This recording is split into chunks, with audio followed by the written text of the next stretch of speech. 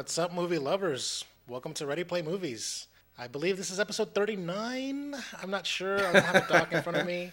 I'm a little bit out of sorts. As a matter of fact, I'm gonna go off the cuff. I'm not reading a script. I'm not doing anything here. I'm just sort of just vibing.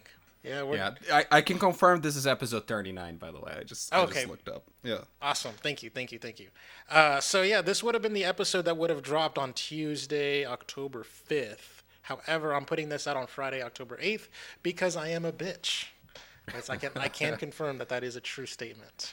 You sure use that word a lot, by the way. Oh yeah, over here on the right side of me on the screen is my guest, Mr. Daniel Lima. Hello, everybody. I've been here a few times. Yes, of course. I think Dallas might have you beat, so I think he's still technically the returning champ. But whatever, It's okay. It's all right. I don't even know. I don't know the count. So between both the I did the episode with you once, then I did the one with my sister, and then this would be my third, I think. I think it's fourth. I think you've done it twice. Fourth? Okay. Plus, so okay. I don't know. Yeah. I don't know, but I think Dallas might be 3 times. I don't know, but whatever. Who knows? I don't know. Who's keeping count? Doesn't matter. All right. Not you for sure. So this is a different Ready Play Movies episode here. We're not doing the typical format where we do segment, news, extra news, all that stuff. Check this out. All that stuff is just being thrown out the window for this week. I was gonna do the episode this week, but then so basically what's happening is I'll just sort of just put this out there. I didn't put out post this week because Troy, he had to work and he's out of town, so we couldn't record together, and I couldn't find a guest to record the show with. As far as it was probably going to be a one-man show, like a one-man podcast. But then Dan, saved me from a monologue, and he's gonna he volunteered to do something different. Did I save you or did I save the audience is the question. What's kind of interesting is I watch a movie podcast. I don't know if I want to say his name, but I don't say I watch. I would say I used to watch more than I say I currently do watch. I used to watch a movie podcast, and it was a one-man podcast, and it was very entertaining. He's very engaging, and he has such a big following that it's like he's talking to you, and he's that kind of stuff. Yeah. He has enough. Yeah. He has enough audience interaction to basically what do you call it? Give the facade of a conversation. Whereas if I were to talk, since I don't have anyone talking back to me, then it doesn't quite work. I don't know. Yeah, I totally get that. I mean, there are people out there that can pull off a one-man show really well.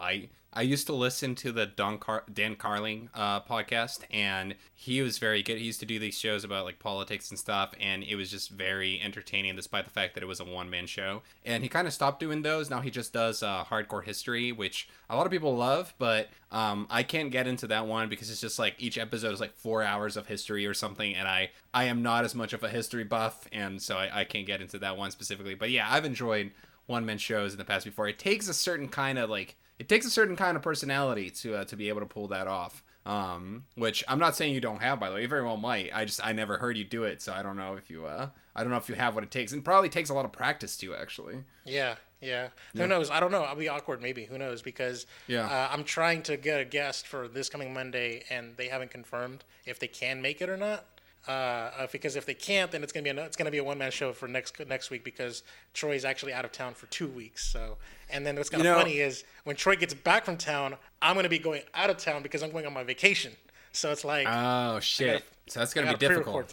I gotta pre-record something for that too. So, but anyways, So as far as what we're doing today here is actually we're gonna do, as you guys can see in the title, we're doing a spoiler cast, and so if you guys don't know, Squid Game is a show that's blowing up on Netflix. It's gotten really big. We talked about it on Netflix and Chill. If you watch the show for these past couple weeks, where we do the charts, it's #1 on trending for 3 weeks in a row, actually. I think 3 weeks, Or no, wait. It was #2 because people were talking about it, and then it rose up to #1, and it stayed at #1 for 2 weeks in a row. That's what it was.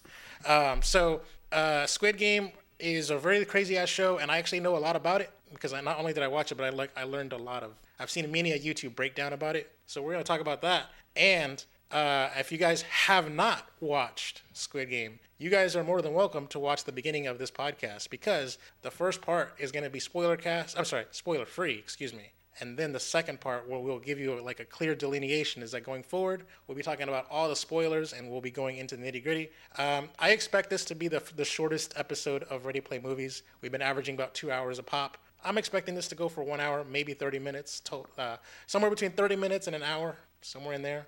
And who knows? We'll see. And Dan, I'll go ahead and give you the opening statement. What are your thoughts about Squid Game? How did you find out about it? Was it through my show? Please tell me it was through my show. It actually was not, and the funny thing is, I'm one episode behind now, but I've listened most of the other episodes, and if you guys mentioned it before, I probably heard it, but didn't like fully process it strongly.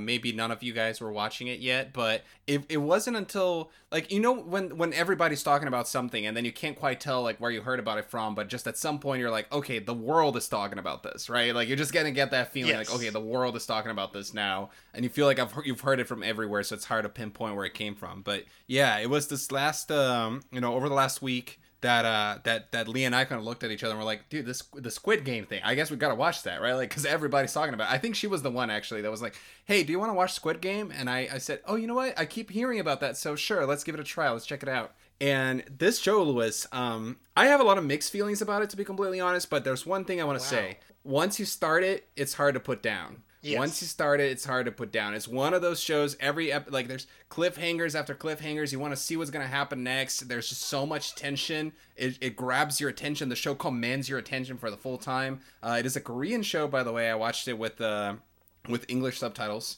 which I didn't know about before I started. I'm a subtitle person, original audio, subtitles. That's how I like to watch my stuff. And I enjoyed it. I think everybody should watch it. We might get into some nitpicks or criticism from my part, at least later on in the show. But just in general, I think this show is an experience. I think it's seems to be, the one of the big shows of the year. So I think, if you're just looking for something to watch on Netflix, definitely give this a try. Now, I do almost want to give people some like trigger warnings a little bit. Like, just keep in mind, like, this is not your run-of-the-mill family show. Okay, this is pretty intense. This is a mature show, intended for mature audiences. It gets pretty dark at times. It can get a little gory. So just kind of keep that in your head if you're going to jump into this. If you're overly sensitive about some of this stuff, then maybe not for you, Yeah. So just keep that in mind. It's overly violent, but it's not gratuitous. I mean, it's gratuitous, but not like Saw gratuitous, if you know what I mean. Yeah. Like, yeah, definitely. It makes sense, is how I put it. Shot very tastefully, Yeah, there's so much to say. Like, there's a lot to say about the show. Okay, so without giving like too much away about what it's about, I just sort of want to talk about some of the research that I saw, like behind the scenes. It's about stuff. Splatoon, like Squid Game. Yes, exactly. It's just about they're all playing Splatoon, a live action Splatoon. But anyways, so yeah, the Korean cinema has been on the rise as of late. Mm-hmm. And when we talked about like the Academy Award-winning movie Parasite, that came from South Korea as well. So that movie's so good, by the way. Yes, I really like that movie. Yeah. Yeah. So it's kind of interesting that like between that and like a lot of other like recent Korean stuff, like it's sort of been elevating to like this echelon where it's kind of like becoming a bit of a Hollywood over there. Mm-hmm. And so I think it's really interesting that Netflix, with all of their I don't know, purchasing power, that they can just greenlight this. And so, by the way, normally when I would think of a Netflix original that's foreign, I just thought that they put everything under a Netflix original banner when it's not made by Netflix. So a movie would be made in like Spain or whatever, or in France, and it would be made by a company there. And then they just sold the rights. They just sold the international distribution to Netflix. It wasn't commissioned by Netflix. It was just sold to Netflix, and they just put it under the Netflix original banner. This show is not that. This show was greenlit and produced by Netflix. Like, Netflix actually reached out to this team or whatever, or the team reached out to Netflix. They made a deal, and they actually greenlit this. So this was always shot and recorded with the intention of being an international like release on Netflix, with being dubbed or like that kind of stuff, like, or not dubbed. Like actually, there is an English dub. I didn't turn that on. I just fuck that. I want to stick with the original audio. But it's kind of interesting that like Netflix, the company, believed in the creators so much that they specifically allowed them to make the movie or make the show how they intended, and distribute it that way. So and the showrunner for it, I saw some tweets going around about how he was actually trying to get his script picked up for like over 10 years and struggling with money and stuff. And then when it finally did and the show finally came out, he probably made a lot of money, I would assume, because with it being number one on Netflix, he better have, right? Yeah. Becoming this huge sensation. Now, you mentioned something interesting, Louis, about how you said Korean cinema is on the rise, right? I have a question for you. Do you think Korean cinema is on the rise and growing and getting better, or is it that we're just now paying attention to it? Meaning, could it be that it was always this good, but we just didn't pay attention? Because honestly, historically, I feel like the United States doesn't really pay attention to foreign language stuff in the same way that other countries do. I think streaming is like a huge benefit to that. I think that's one of those kind of things that like it sort of like breaks down the barriers. Because when I think about like foreign movies and stuff like that, there was like a Korean movie that I watched back in like 2005 that was amazing, but no one ever heard about. And it's kind of interesting because like you don't see those kind of movies play in like theaters like nationwide, like a wide release. It's like they're very few and far between. Like not every movie can be Life is Beautiful, which is a foreign language film, but like like they tend to go under the radar. So yeah, I think it's a situation where it's like there's no cost to distribute a movie over Netflix, whereas you have to like what is it called? There's a promotional cost and everything to put something in theaters. So I think that's it's an interesting thing. Like I think that's what it is. Maybe it's always been that good. I mean, hell, like I said, like there was like a movie that one of my favorite movies that I was gonna do a Sharing the Love at some point in the future was a movie called Taegukji, which is a Korean movie about the Korean War, about North versus South Korea. It was like a fictional movie, but it was set in this real world backdrop that's like crazy good.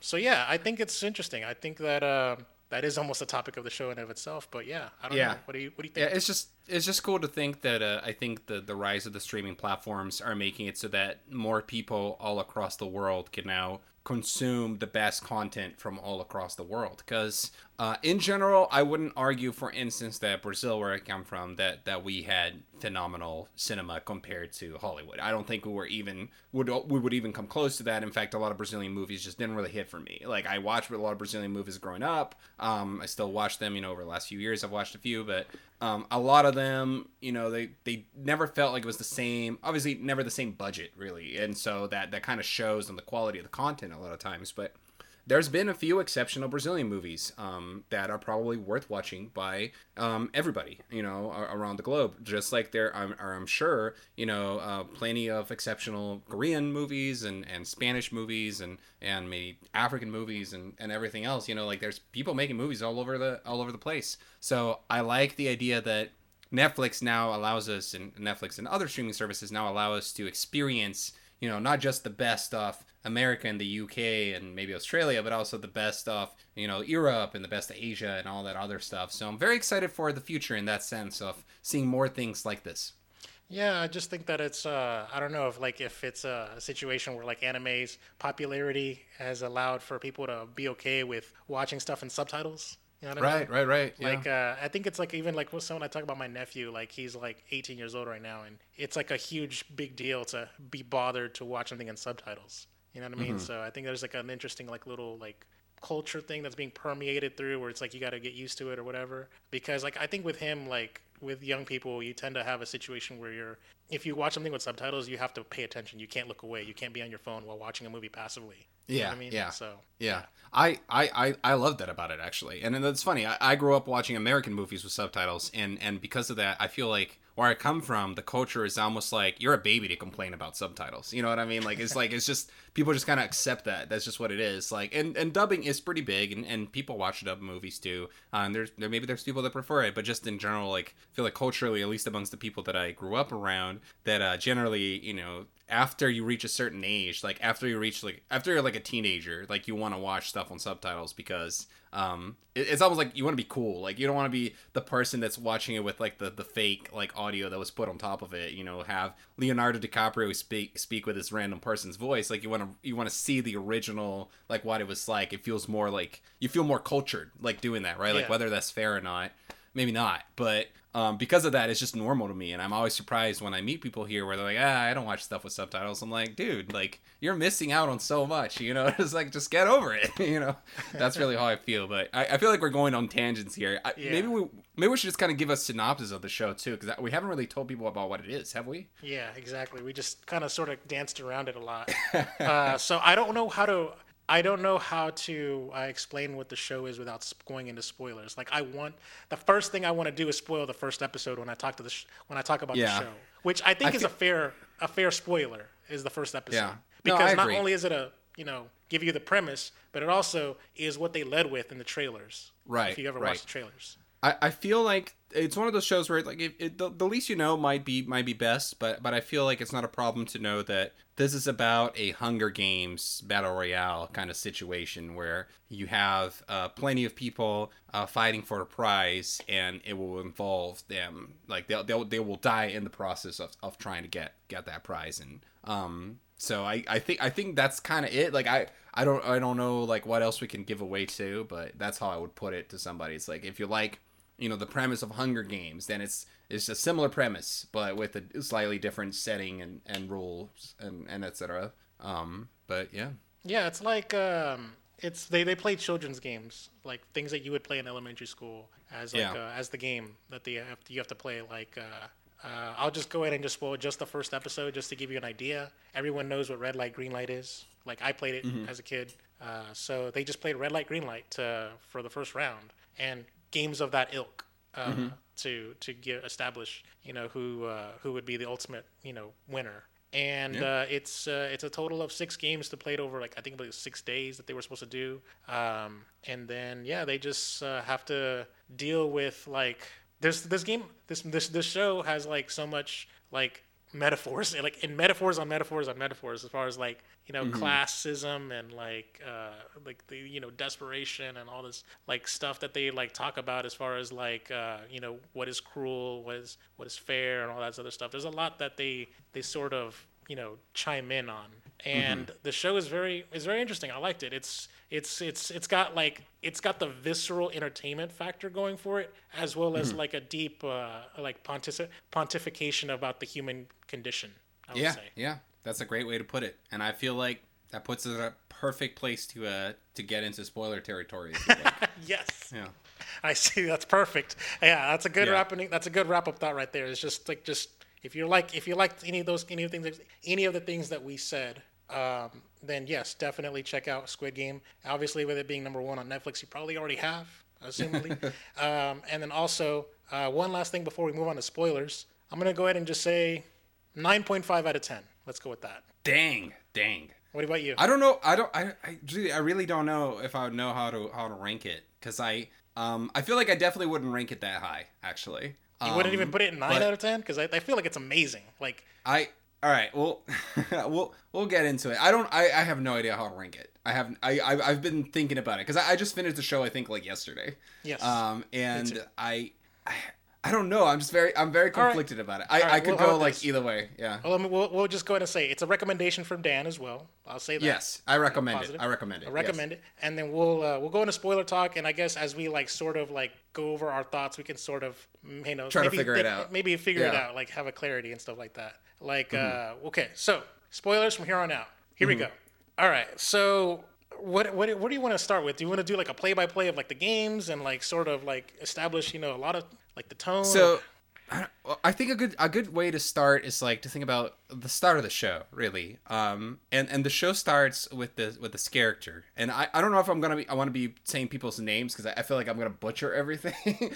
But the main character of the show I found very unlikable in the beginning. I found him like. I didn't really find him relatable. I feel like they were trying to like be like, oh, like here's at some point like you do find him relatable, but at least in the beginning I was like, this dude just seems like an ass. Like he's taking advantage of his mother. He's not taking care of himself. He's on all this debt. He's not really taking care of his daughter. Like there's this dude is in a really fucked place in his life. You can tell that a lot of things went wrong for him, but he wasn't a character that I rooted for in the beginning, to be completely honest with you. I couldn't find myself really liking him. I was just like, You know, like this dude is just annoying, and I feel like it comes across like he earned the place that he's at in his life in a lot of ways, and I feel like that was not what the ultimate message of the show was truly about. And the one thing about this that I want to spin as a positive is that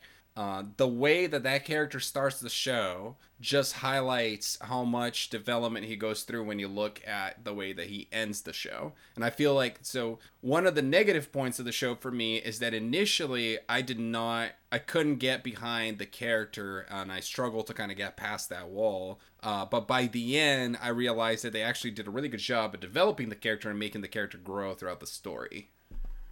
Yeah, like I think it's really interesting that he was he kind of sucks. Like you kind of just sort of see what he is, but you don't actually get the character development of his backstory until later on. Specifically with episode 2 when they get off the island, but also like later on where they're like when he's talking to the old man about the strike, about what he lived through and what he saw and the trauma he was feeling and why he sort of just kind of checked out on life.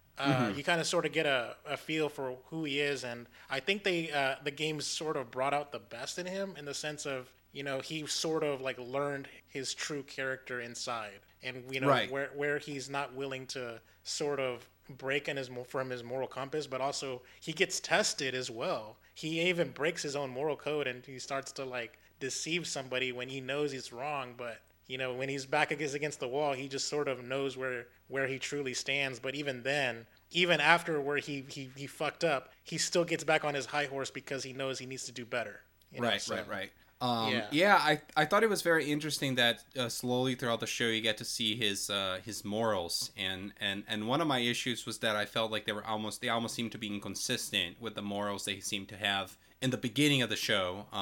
But I feel like that really, it is about that development and in him kind of finding his best self throughout the development of the show, while other characters revealed their worst selves throughout the show. And these stories it's a common theme for these kinds of stories where in moments of distress and disaster and just desperation, that a lot of times people tend to regress to their more animalistic instincts and kill or be killed, like that kind of stuff, right? Now, if you want to stay with the first episode, when they actually get into the game, the first game that they played, you said earlier, red light, green light, and that's when they all find out that the penalty basically to breaking the rules of the game, to failing at the game, is death, that they get immediately shot. And that's what establishes the stakes for the rest of the show. So what do you think of that? Just like the establishing of the stakes, like just being in that spot of the show, I guess. I just think that it's kind of fucked up that they didn't really like. I've seen many a YouTube video breaking down like of whether or not that this was ethical. Like like if it was, if the guy behind the, I guess spoilers, the number one, since he's behind the whole thing. Like if he's a shitty guy for doing what he did or whatever, and then he was basically, go for it.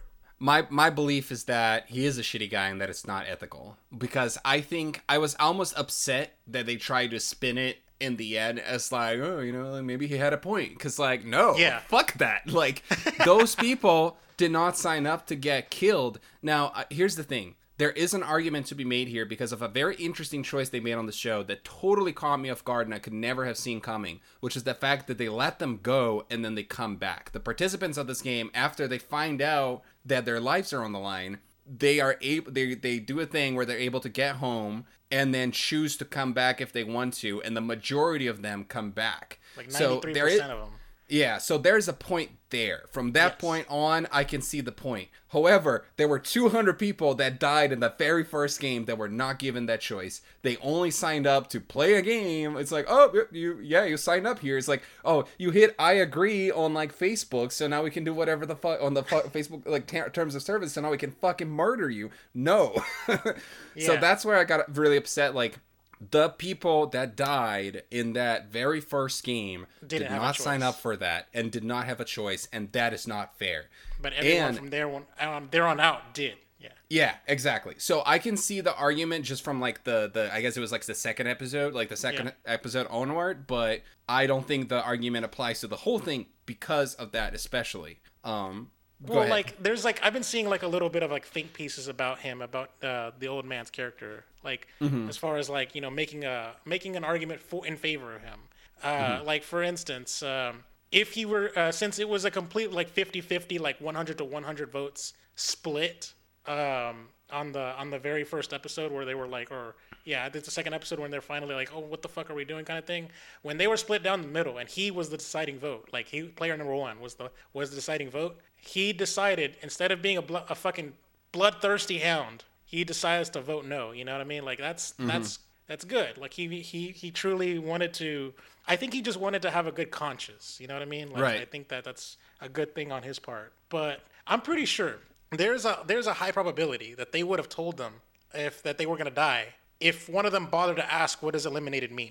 Right. There's a high probability. I think there's enough to warrant like about how their code is, about how fair they are, like how much they believe in like equality of out, like that kind of stuff. Like no what do you call it? Like no weighing, like no, like what do you call it? What's the word I'm looking for? Like don't do unfavorable They conditions to yeah anyone. they not interfering, right? Yeah, Now there's enough to say that there's a possibility that that would have been the case if somebody asked what happens when you're eliminated. That kind here's of where here's where the show really shines, is that it does spark a lot of these conversations after you're done with it, possibly. But here's my other point about this, and like what my think piece on the show is that I don't think the games were truly fair. And I thought, like, my interpretation of it is that the fair argument is bullshit, because there's one game that I think best exemplifies this, which is the game where they got to walk through glass. Because in that game, you can't argue that there's fairness in that game, because the people that just purely out of luck ended up being the ones at the bottom of the list because they picked the coats with the highest numbers, or the vest with the highest numbers, are the only ones that have a chance of going through it. There is no reasonable way that you can argue that the person that was first in line had as much of a chance of winning that game as the person that was last in line. So to me, that game was so interesting, and I feel like it was intentionally done this way because that game represents the fact that the whole fairness conversation was not really true at all. It was just a facade for them really just wanting to toy with these people's lives. Because if it was fair, then they wouldn't have set up a game like that. You can argue that a lot of the other games are, perhaps, but if you think about it, with the honeycomb game, right, where they had to get the thing out of the cookie, like that one too, the random choice of which symbol they picked also determined the difficulty they had in that game. So there's an argument that, like, hey, out there, the real world, the argument for the game runners being good is that, hey, the real world is shitty, the real world is not fair, because the people that are successful out of, like they're already wealthy, they're already born wealthy, or maybe they were just lucky or whatever. It's not a fair world. Over here, everything's fair. Well, I think that argument falls flat because all of the games had some level of luck involved, and some of them were 99% luck and like very little about the skills. You're right. I'll give you that one, especially with how like the game runners. More to your point. The game runners like rigged the game, the glass game. Whenever there was 4 people left, and the guy could tell the difference by the refraction of the glass, and he was able to say, "Oh well, let's turn off these lights so we can fuck him."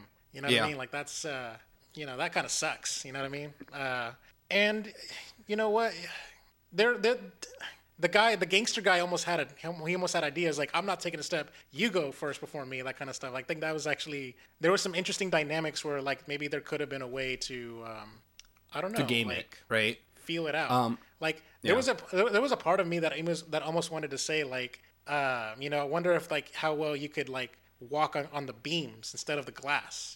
If you can balance yourself on the beams, could you avoid like cracking the glass or whatever, that you don't just fall over? You know what I mean? Right. I wonder how the game makers would have like tried to fuck you, like, no, fuck you, you're dying, kind of stuff. I don't know. Yeah, it actually made me think of, I don't know if you watched the Saw movies, and I think I watched some of them like all the way back in the day, so I don't really remember them that well, but I remember there was a plot line at some point about how there were like there were different people in different movies that ran the games, basically, that, you know, set up the traps and everything. And at some point there was a character that was setting up the traps where he just wanted people to die, so he didn't even give them a chance to really live, or he made it very unlikely that they would escape it, and that was the plot line of one of the movies. And yeah, it was I believe it was like the third Saw movie or the fourth Saw movie, because he had a disciple and it was a woman. Yes. And she just wanted to kill. And Yeah, exactly. And then he got mad at her. It's like, you don't get to just kill. You have to give him an out. And the guy, there was a guy that did the thing, was like, all right, here's the condition to win, to get out alive. The guy like crushes his hands to get out, but then it doesn't let him out and it kills him anyways. That's what Right. Yeah, that's what I remembered. So I think there's like almost like a parallel here, which is like maybe at some point the games were created with the idea of being this fair competition, despite, you know, despite in this twisted, obviously gruesome way, but this fair competition where they all actually have an equal chance of succeeding.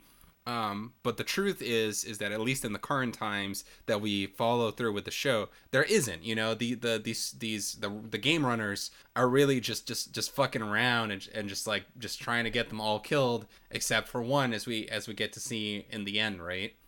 Yeah. I don't know if you want to remain in this point, but if you don't, another thing we can do is talk about the other main characters of the show too. I actually kind of wanted to talk about the games themselves. Like, oh yeah, the games themselves, is in the sense that, like, the first two games were very innocent. Like, right, in the sense that your actions of how you play in the game doesn't affect of whether the next person next to you dies. Like, right. If you think about like red light, green light, you know, as many people can cross the finish line will win. You know what I mean? Like, if people didn't like panic as much or like, you know, try to run away, that they could have actually, like, more people could have lived. You know what I mean? Like, you just do red light, green light, you don't get eliminated, you're good. And I think that with that one and with the cookie game where you have to cut out the shapes, you know, whether or not you succeed, it doesn't matter. Like, it doesn't kill someone else. Right. And then the third game is the very first time where your winning kills someone else. That's when shit really truly got real, because in order to win tug of war, you have to pull somebody else to their death. Yeah. So yeah. I think that that's an interesting, like, little thing, and I kind of, a part of me would have liked to have seen how if the old man team, the one with the user strategy, if they could have truly beat the gangsters, the evil villainous gangster. Oh yeah, like, that would have been an interesting matchup. They probably would have, but I knew that was not gonna happen, because you could tell, like, this is also the kind of show where you could kind of tell from the beginning with the characters that they highlighted, where it's like, okay, these are the ones that are gonna be alive at the end. You know what I mean? Like these are the ones that have plot armor. Yeah, exactly. That, like, stand out a little more. So I knew that they were not really gonna pit them against each other until they did on, I think it was the fourth game, where we're getting closer when we're getting closer to the end. But yeah, it was. Yeah. The games are very creative, by the way. The way that they set them up, the way that they took these kids games and turned them into something diabolical was interesting. And it makes you wonder what else kinds of crazy things they could do in future seasons if they were to do that. You know. You know, it's kind of interesting is, like, I want to talk about the fifth game, because, you know, all of the times, like, when you pair up with somebody, you're a team. You know, everyone's working together, and this is the first time where the team is actually working against each other, because everyone had to be paired up in twos, and everyone was, like, pairing up with their best friends, like the husband and wife, the old man and the main character, and, like, the two girls that were kind of friendly with each other and stuff like that. Like, everyone was talking about how they're gonna make sure that the other makes it out alive. We're gonna work together, and then after that they're told, oh my God, now you gotta, one of y'all's gotta live and one of y'all's gotta die. You gotta figure it out. You know, that kind of stuff.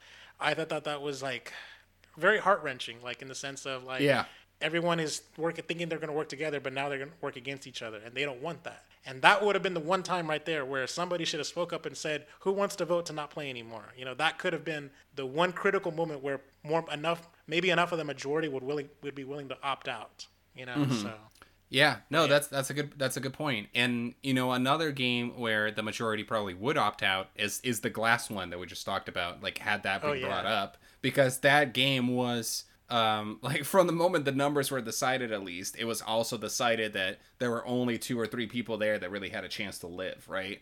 Realistically, I know that, there is a chance that the first guy gets all the glasses right, but it's a chance of like 1 in 100,000 or something crazy. You just got to do. Yeah, and the one like, guy who was a mathematician, he was like, he calculated like 2 to the 16th power or whatever. Like, it's like, that means I got 1 in 30,000 chance of winning. And he's like, fuck it. And he just starts like running through and just dies.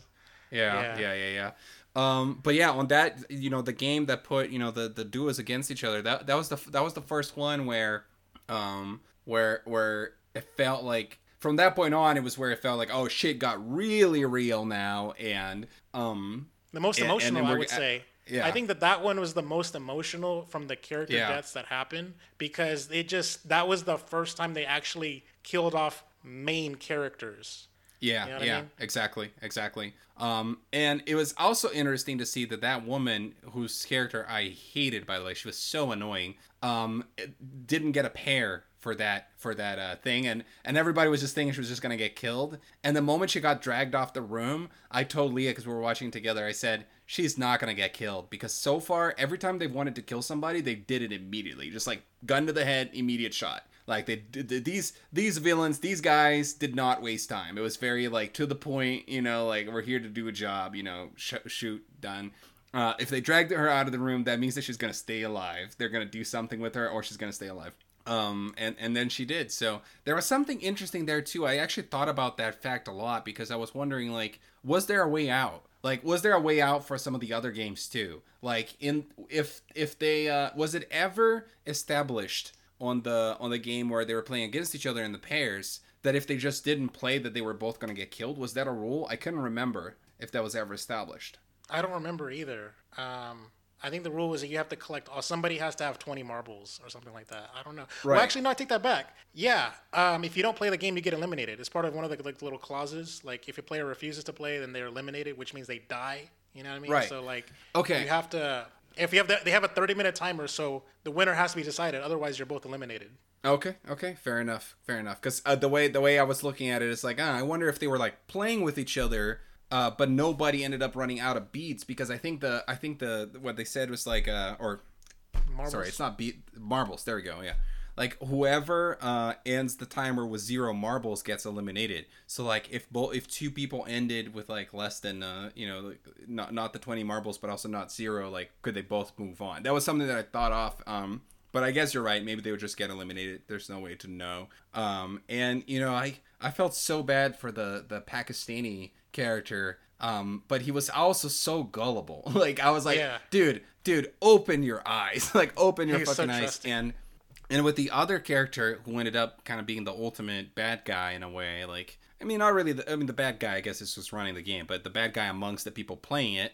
It's interesting how they kind of slowly gave us hints throughout the show that he was gonna be the one to do what it takes to kill everybody else, right? To get the prize, because the first. Oh, you talking about his best friend?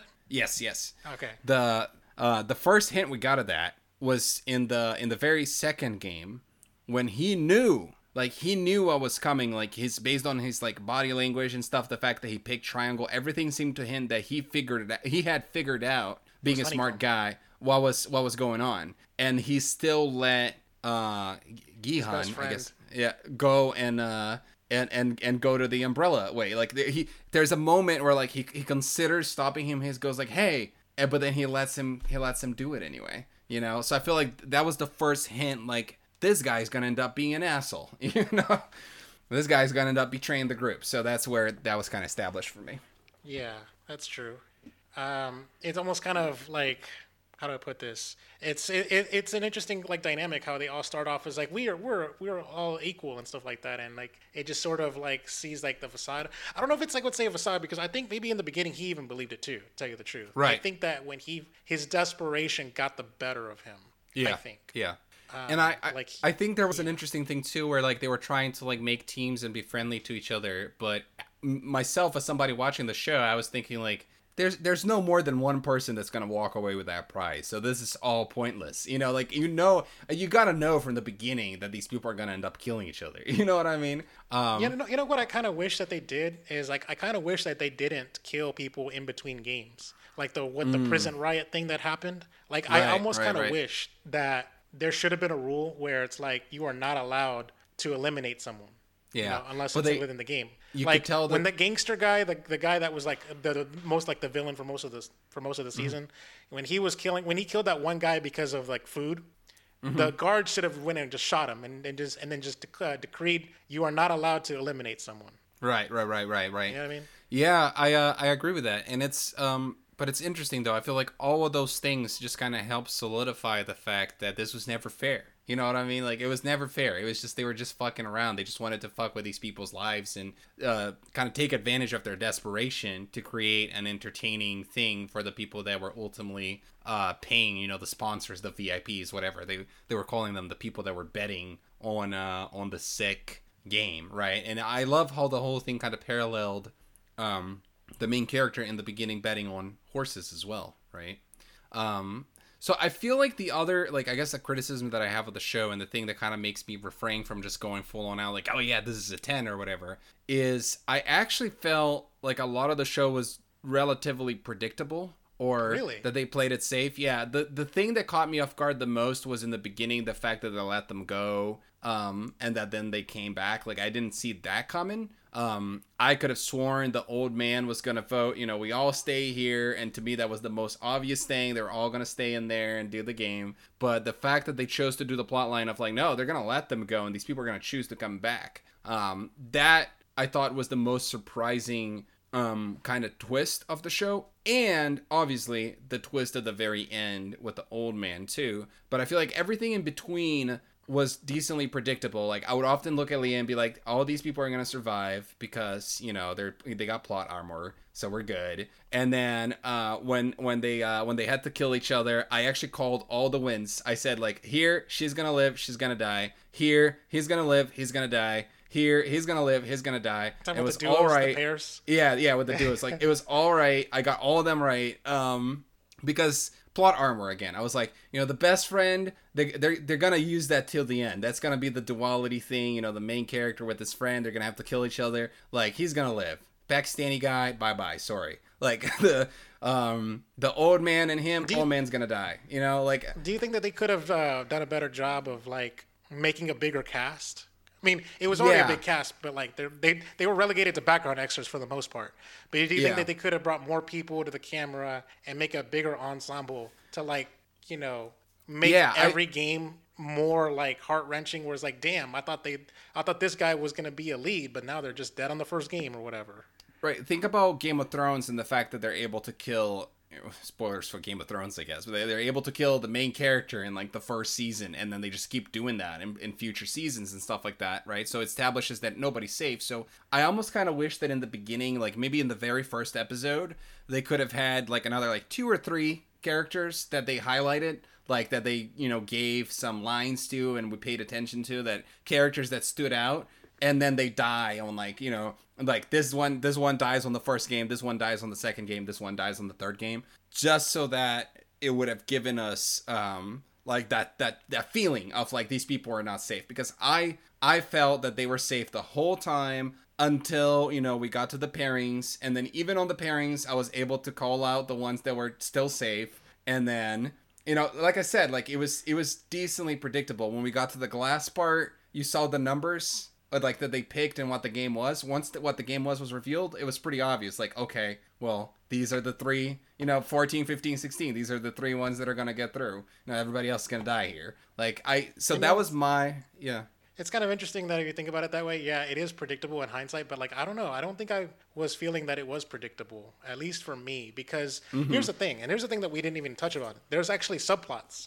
And Yes. I think the subplots actually added more intensity, because Fair there's enough. a subplot of the doctor cheating and finding out what the game is ahead of time and harvesting organs. And there was another subplot of a police officer who's investigating and trying to collect evidence to take back and find his brother also, by the way. He's trying to like do there's a like, which, by the way, I've seen many a talk about like about the subplots, about whether or not they should have even belonged. Were they even useful? Could they have just been written out entirely and then like not affected? Because, you know, like that's a whole conversation to have. But I think for me, I think the subplots actually, you know, turned up the intensity, especially when there was like a lull in the middle. You know, they were they were at the forefront. Like, I like the subplots. Like I feel like the argument that could be made is like had the subplots been taken out, the final outcome of the story would still have probably been the same. But Yes. I was happy the subplots were there because I just complained that I felt like a lot of the outcome of the games themselves were predictable. The outcomes of the subplots were not. Like I had no idea what was going to happen with the doctor guy. Like okay, how far is he going to go? How is this going to happen? Like, or the whole harvesting organ situation. Like, what is this going to lead to? Like that was the stuff that was the most, almost like the most interesting actually, and part of what kept me hooked, like trying to figure out what was going on, the whole thing with the cop as well, like everything, like trying to figure out who is the brother, who is his brother, where is he, is he involved, is he one of the main characters, or what's going on there, and then ultimately finding out that he's running the show, you know, like, and all that stuff. Yeah. Finding out that they've been running this thing for years and will continue to run it later on. If anything, there was a lack of, like, if this is a one season show and it's gonna end here, there was a lack of I wanted to see the operation be taken down somehow. Like there's a part of me that wanted to see the cop figure out a way to take down the whole thing, or the main character at the end, you know, like use all his money to send a nuke on that freaking island or something. I don't know, like just like take down the boss. But there's a little bit of a beauty in the fact that they didn't. Like there's like this open-endedness to it, like where I feel like even that is a little bit metaphorical, like that it's gonna continue on happening, you know, unless somebody's able to do something about it eventually.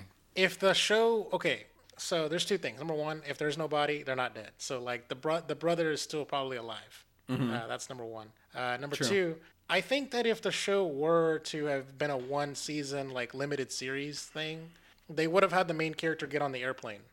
And so Yeah. I think that if you Yeah. were to do a second season with him turning around and not getting on the plane, he's intending to take down the organization. Yeah. So I feel like that think could be that's interesting. why- I think Yeah. that's what they're gonna do for the second season. Like they're gonna bring it back and they're gonna be like reveal like, you know, oh my God, the brother's alive, he survived, and they're gonna show the part where he gets shot and dives off the cliff, but he swims to shore Yeah. or whatever. They're gonna do that little thing where they, you know, they pay everything off, and it's gonna be you know, it's like I know where the island is and I have money and resources. Let's work together. You know, Yeah. that kind of stuff. So I That would think be that that's cool. what's going to happen. Don't know if how they want to do a second season. Like, do you want to do a second season where it's like a whole new cast of characters that are playing a new Squid Games, and we sort of do parallel stories, or because like one of the things that you do about when happens with the Hunger Games is like when the Hunger Games the sequel happened and stuff like that, they had to do the quarter quo. They had to like raise the stakes by making a contest of champions. You know what I mean? Right. Like it's not like you're Which- gonna do that with Squid Games.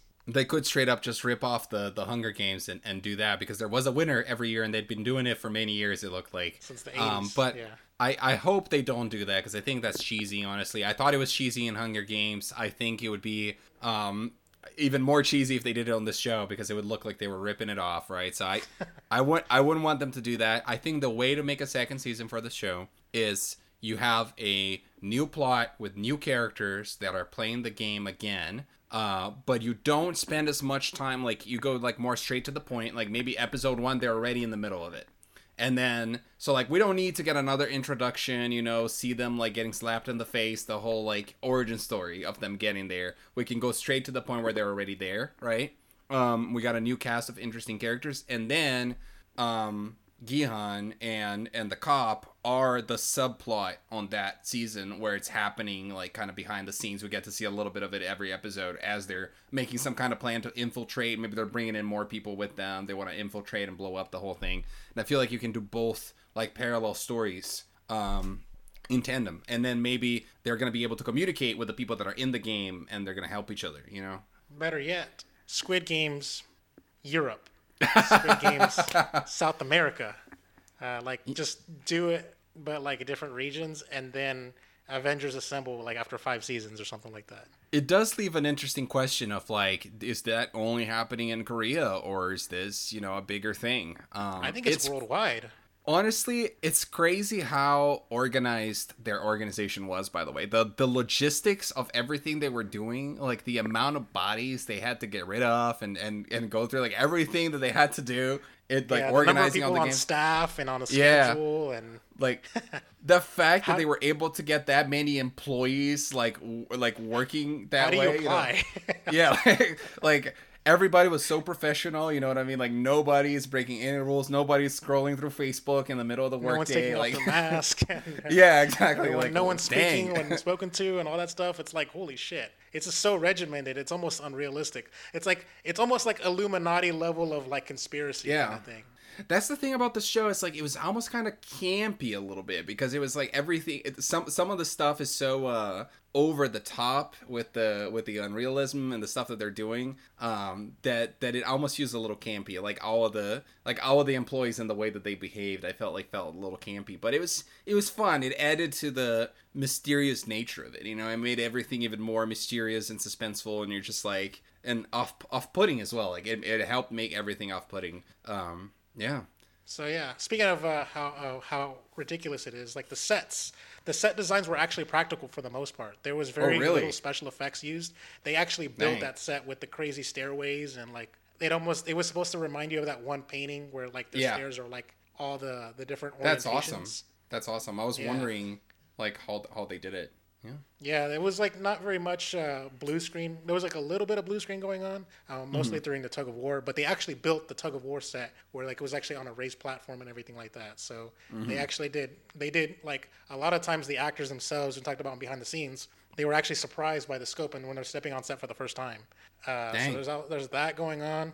There's also like I said, I've seen many think pieces, a lot of like little like rewatches where somebody like a YouTuber said, "Oh, I found these little foreshadowing on the rewatch." Apparently, all the main characters got a foreshadowing of their deaths. Oh, that's the cool. gangster, he jumped off a bridge and died. You know, like with that fall, and then he died on the bridge, on the glass bridge. Oh, yeah. The best friend wanted to commit suicide in that bathtub, and he dies at the end Oh. by committing suicide. That's cool. The Pakistani guy steals the guy's money, and he gets his marble stolen from. Okay. What else? What else happened? But like basically all the character deaths were foreshadowed in like their little origin stories and stuff like that. They just sort of little thing right there. Also, there's a possibility that number 1 and number 456 that they're actually father son, like long lost.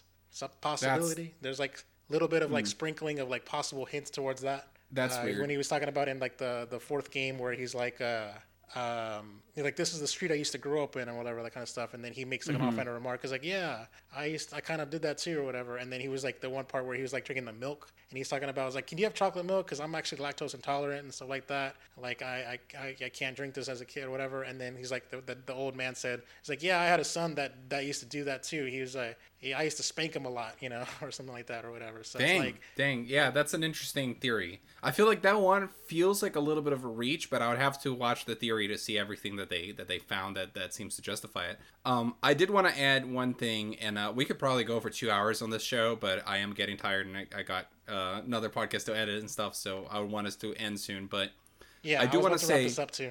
the ultimate twist with the old man being the bad guy. There are some twists that when they happen, you just kind of get pissed off, like, come on, like that's bullshit, you know. But that twist actually, I felt made sense, and it was the good kind of twist, the type of twist that you look back and the twist itself ties the loose ends of the show, and it helped tie some of the loose ends of the show. So I actually enjoyed that twist because in the very first game, you can tell that the old man was like, he's like running happy and that he's actually enjoying himself, and I was like, what the hell kind of psychopath is this person? And I feel like once you learn who he truly was and his motivation and everything, that makes so much sense. You know what I mean? Like that, his behavior in the first game just makes so much sense. And every his single behavior... game is a game that he played as a child. Is like, oh, I used to play this as a kid. Like every single one Yeah. of them, he was reliving his childhood. Yeah, exactly. So Also, fan yeah. theory is that it's rigged. He rigged the games so he couldn't lose.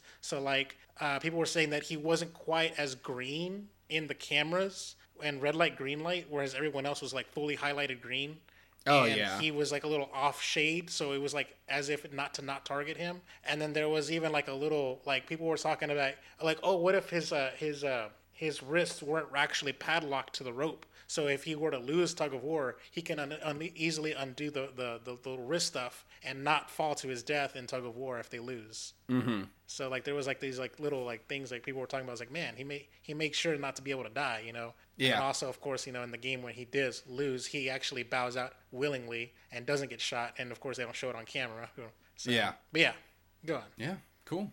No, that's it, and that makes sense. Overall, great show. I think people should check it out. I think I was able to talk about the reasons why I had mixed feelings about it. A few things that I wasn't super down with, but generally, I still think it's a recommend. You know, I think I'll give it like I don't know, like somewhere between an 8 and a 9, maybe like an 8.5. I think that's where I'm at with it. Yeah. Fair enough. Yeah, I still think it's like a 9.5 because I think it had a lot to say, especially towards the end where the old man was betting with his life. He's like, I bet you that no one's gonna help that bum. No one cares. Like Right. he has such a cynical worldview in his characterization. Right. Whereas our protagonist, he's very hopeful. He's like, no, someone will help him. And Yeah. ultimately, he was proven right. And the old man dies, and it's very ambiguous if he even saw that he was wrong. Right. You don't know if he dies being like rethinking his worldview or dies, validating his own worldview. You know what I mean? So True. ultimately, it doesn't matter, I think, but for him, since he's dead. But like I think it's really got a lot to say as far as between that and Parasite. I feel like South Korea has a lot to say about classism. Yeah, 100%. About poverty and 100%. stuff like that and money. So yeah. And if you haven't I don't watched know, if you wanted Parasite, to add to that. if you haven't watched Parasite, go watch that. That's my final thought. Yeah. Yeah. So yeah, like I said, I'm glad we got to do the spoiler cast, by the way, Dan, because I think if I were to just do impressions like I normally do, like on any given week, it would have been a huge disservice. This definitely warrants a full-on discussion. We talked mostly for like an hour about this show, so Yeah. and I think what the even worse part is, I feel like we left things out. I think There's so more to much. say, but I mean yeah. to say we could have gone for another hour or even two, because like we didn't even talk about like the ending and like how all of that went down. We could have gone deeper into specific characters.